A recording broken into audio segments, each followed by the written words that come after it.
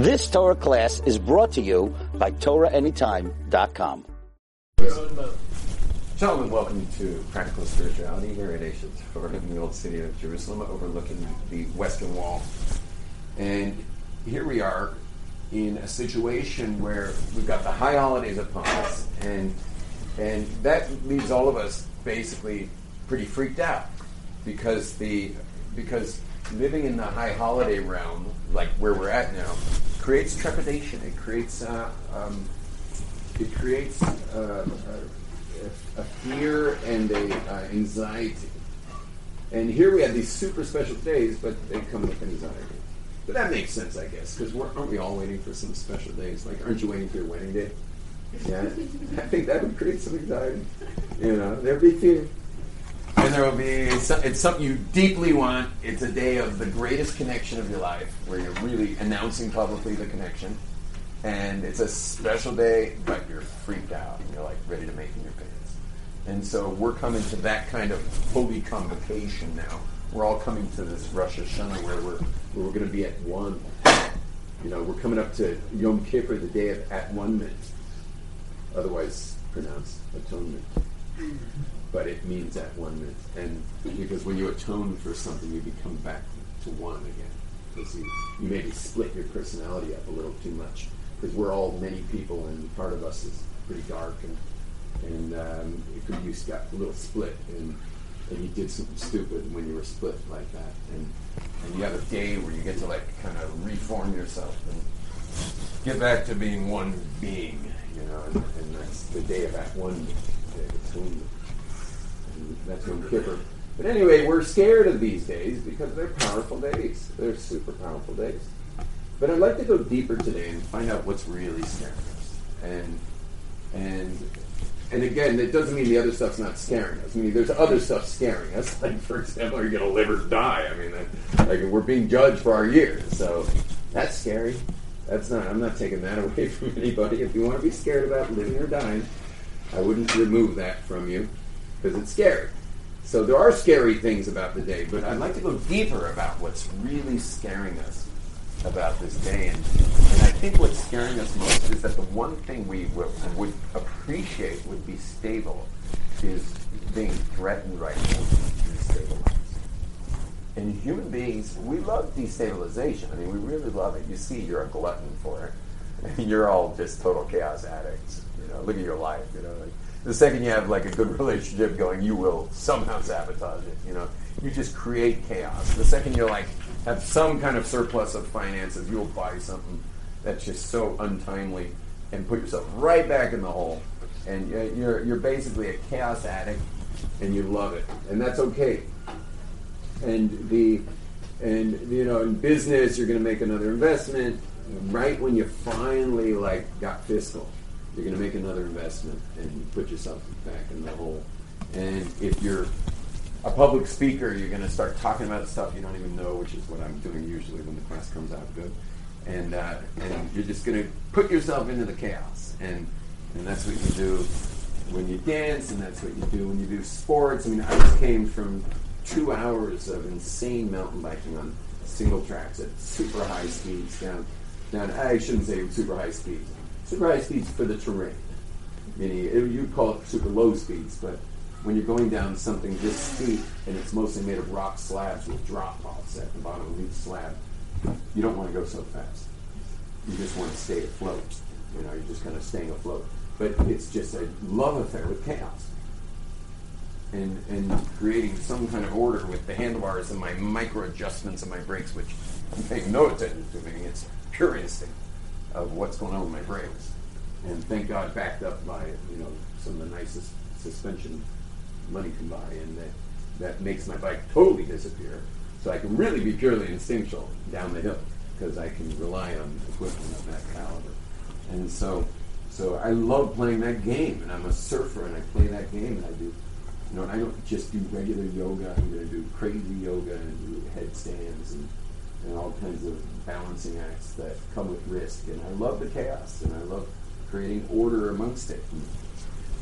Anyway, we love that. Now, I just want to mention one more area of chaos that women are responsible for, and that's our wives. Men hate chaos in the home. We don't like chaos in the home. So if you're single and listening to this, you'll just take notes for later. Is the one thing you want to stay ordered is your home. And we want it as ordered as possible. And we want our laundry done, and we want our food cooked, and we want our wife happy. And if she ain't, it's her fault. And because she's causing problems now. And men want their home. Oh, great, we got a couple. Oh, perfect. There's 2 seats back there. Yeah, I just told you. It's quiet as possible, though. We're recording. So, good timing. How long you two married, by the way? 3 months. 3 months. Wow. Mazel tov. You look so fresh. I mean, it looks like paint would come off of you. You should walk. How jealous all of you should be of this couple because these two have love that's only developing, obviously, because they only met each other a couple months ago. But and they only met for probably an hour or something. How many times did you guys meet before you got engaged? 3 times. And how long were those meetings? 40? 14. Just kidding. They met 3 times for 40 minutes. Yeah? But let me just put this on a scale here. They got 3 times 40 minutes, which is only a 2019 phenomenon, okay? My daughter did not get 3 times for 40 minutes. And she was 17 and she was in, that was it.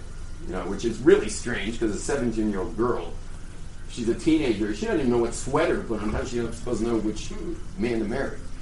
And the answer is very simple, that when your heart is whole,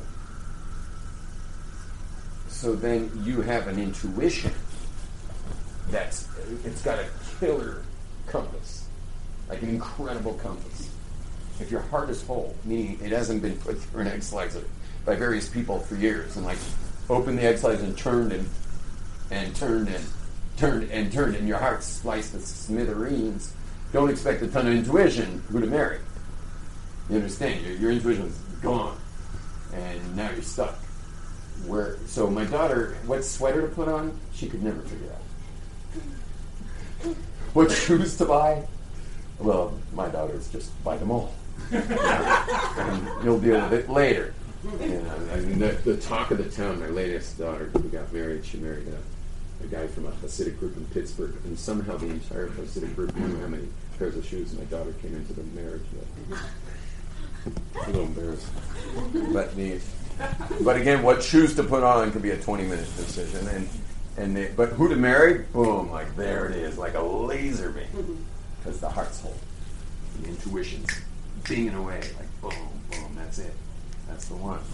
And what a compass to rely on. Now, if you look at the other end of the spectrum, it's date forever, move in together.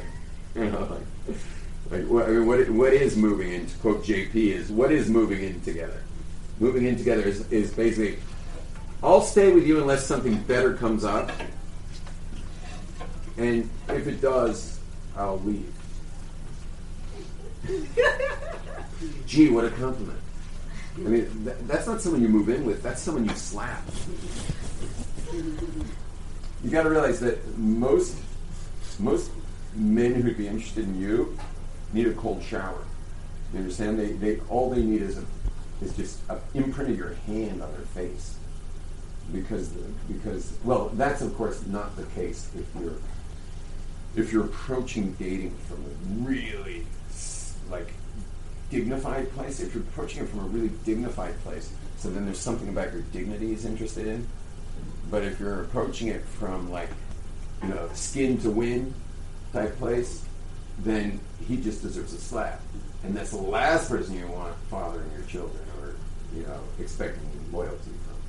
Because if it was skin that attracted him, well, there's other skin out there. And you're not always in the best mood, and marriage isn't always so great, and there's business trips and conventions, and you don't want to date from that place. Not the place you date from. You want to be as least attractive as possible. Reminds me of a guy. There was a Persian guy in L.A. that he drove a fancy Mercedes, unless he was on a date. when he took a girl out on a date, he had this like, I don't know where he got this thing. These things don't exist in LA. You send these to like the Midwest or something. It was like a Mazda something that was like from 1970. You know, I think he had the floorboards out in case it stalled. You could just run. You know, like the Flintstones. And he would pick up girls in that thing. Like he would go. It was back in the world where you had a date. You know, and he would pick up the date in this thing. He wouldn't reveal that Mercedes until he got engaged, which never happened really. He just wound up marrying this Israeli lady. But thank God they're married for years and happy. But that's the kind of thing. That's just to give you an analogy to kind of a template to work off of. Now, the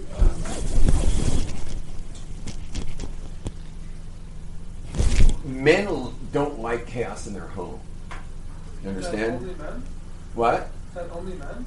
Well, everyone likes chaos in their environment, and if a woman's environment's her home, she might go for the chaos right there.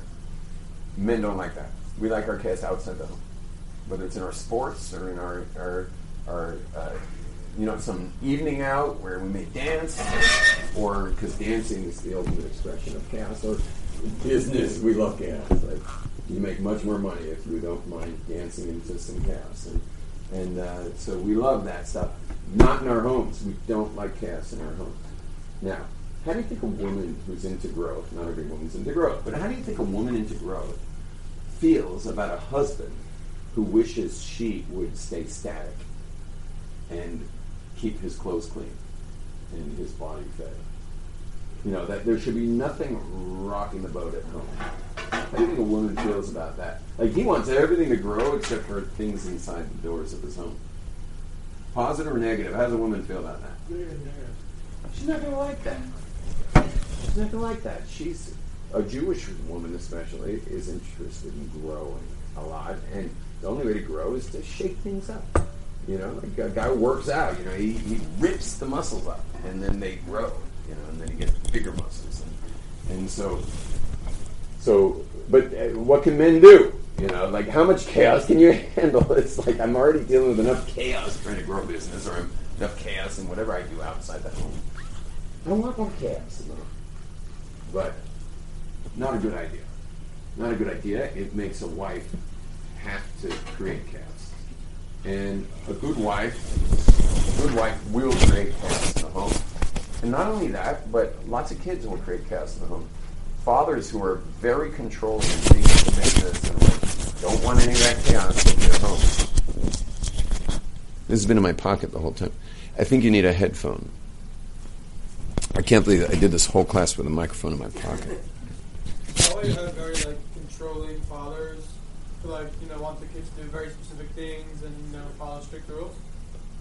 Well, I mean, that's not why, because having kids follow specific things and having strict rules is a good way to create a mensch out of a kid. But it could very well be what's going on with the father. And what do kids do? What do kids do when fathers are trying to make their homes too static? Rebel. Yeah, they rebel and they provoke and they make their father grow. And parents of rebellious children should thank their children. They should thank them. You know why? Because the rebellious kids give parents the chance to earn the world to come. Rebellious kids give their parents a chance to earn the world to come. You know why? You know why rebellious kids cause their parents to earn the world to come? Because in the world to come, we have another name for it. It's called the Olam HaEmes. What does that mean? The world of truth. Well, why do you think most parents do what they do? You guys got to hear this. I know you guys are like lovebirds and can't stop talking, but just listen to this. Why do most parents do what they do in their Jewish lives? The answer is because they're worried about what people might think. Brainwashed. Not brainwashed. They're worried what people might think. They are self-governing. They are self-governing their Jewish lives based on looking good for the community at large. Now, is that a true reason to be keeping Torah, or is that a false reason for keeping Torah? It's a false one. Now, do you think keeping Judaism with all the mitzvahs, which some are very expensive, like for example, Sukkot, my sukkah can cost, and anyone who's watching this who would like to, of course I'm turning to the people on the live feed. I'm not expecting any of you to do this, but anyone watching this live feed who'd like to have a little merit in the Glazer sukkah, I'll pay for it if you don't, but if you'd like to have merit in some of the meals, you can obviously send me a WhatsApp or something, and I'll direct you where to send some dough to be part of it. Otherwise, I'll pay it off by Hanukkah, I'm sure. But the mitzvahs are expensive, but you got to be doing them for the right reasons. It has to be done for truth, for emes. And then when you get to a world called emes, you cash in. You cash in on all the things you did. But if you did everything because of what people might think, so then you don't cash in. You get Zippo. And Zippo is pretty scary to get for someone who, for example, sacrificed all his financials and all his family time to study Torah, because in his family, that's what was called looking good. And so he learned Torah his whole life to get upstairs to find nothing. To find nothing from 50 years of dedication to the Torah. And he gets nothing when he gets up there. But all it takes is one rebellious kid. And that rebellious kid makes him feel like such a fool in front of the community. Because here's Mr. Torah can't even keep his kids in line. Like his kids just refuse to let him look good. Or at least one kid. All it takes is one. He's got one kid who's going to not play the game. And meanwhile, the father's ready to kill this guy because he's ruining everything. Like the whole castle of sand is like the waves are crashing in on it, and the castle's washing out. Meanwhile, this kid's doing the biggest favor he could ever do, because what he's doing is causing this father the humiliation. And now he's going to have to ask himself this question. And everyone asks themselves this, and we learn it from Rivka, who asked the question when she had Esav in her belly. She had an evil man in her belly when she was going to give birth to twins, Yaakov and Esav. She had an evil one in there. And what did she say? Lama ze anochi. Lama ze anochi can be translated to, what am I living for? What's my life all about if this is my progeny? Meaning, if this is how my kid turned out, what am I living for now? Do you think, having heard the story before I talked about the rebellious kid, but the story about the man studying Torah for 50 years, or you could take the rich guy who's like the big macher in the community, the big, he's got the tallest shtreimel in town, and $6,000 shtreimel on Shabbos, and he's like Mr. Everything right, and his name's on the ark, and his name's on the Torah, and his name's on the shul, and he's the guy, and then one of his kids just goes like, snip,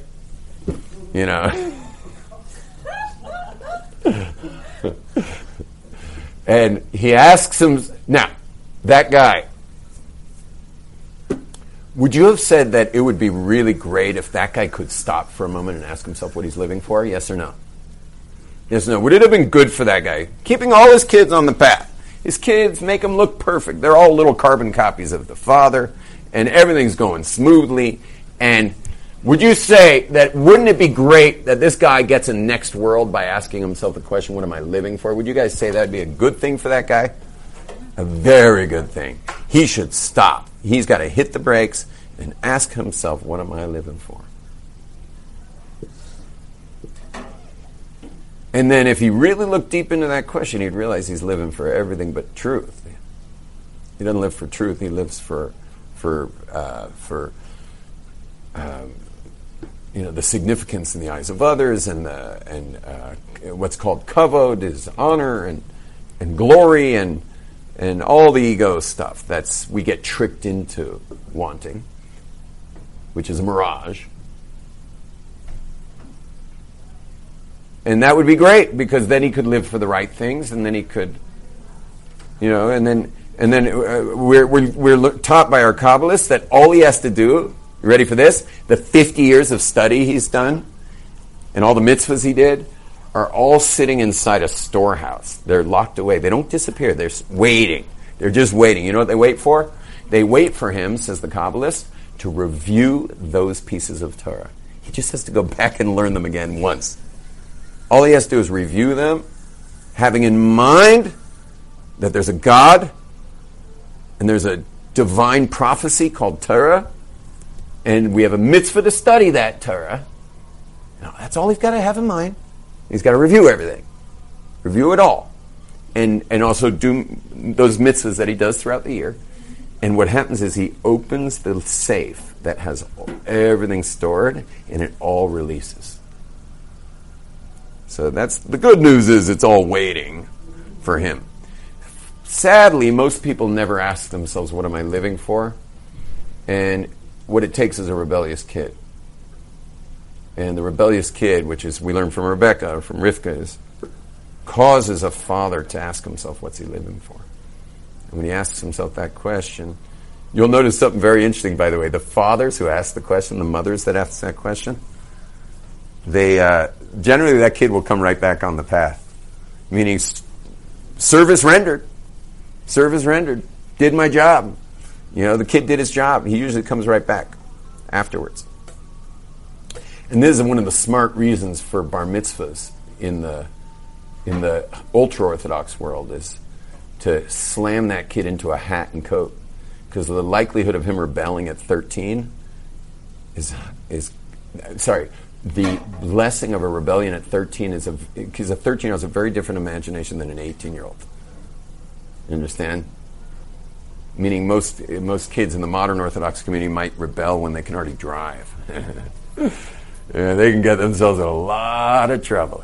But 13-year-olds aren't thinking about, they're not thinking about girls, weed, and cars, They're 13-year-olds are just thinking about stupid stuff, and let them rebel. Let the 13-year-old rebel. He's as creative as he can be. It's not like an 18-year-old. And it's a nice early age, gets the parents freaking out, asking that question, what am I living for? And then the parents can get their acts together. Now, how do you curtail all of this? Ask yourself what you're living for now, and live for that. And take good care of your kids. Make sure they know they're number one, and that you would follow your kids to the end of the earth. I tell my kids, I don't care what you do with yourself. I mean, I care, but it's your life, And I will back you to the end of the earth. I will never, ever, ever drop you. And I will back you, and I'll back you financially. I tell them this at young ages, middle ages, till they're already in their teens. Wherever you go, I will be behind you. I'll never drop you. There's nothing you can do that will take away my love and support, including my financial support. And what a nice thing to have that. What a nice way to feel secure in your life. And my kids do take some powerful individual steps, and there I am right beside them, going, go for it, push the limits, see where you can see what you might discover out there. But later I see that they're all on board, they're into their Judaism, and they're self-motivated.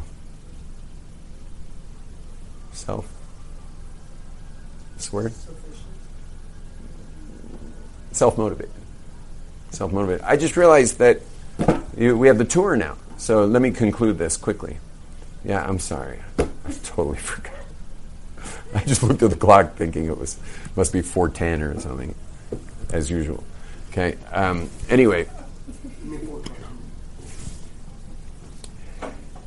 This was an extremely long-winded way of saying that wives are smart to create a little chaos, and kids are smart to create a little chaos in the house. But here's the best place. And I know I said that men want no chaos in the house so they can have all their fun outside the house with the chaos, so they grow. Here's the place that nobody wants chaos.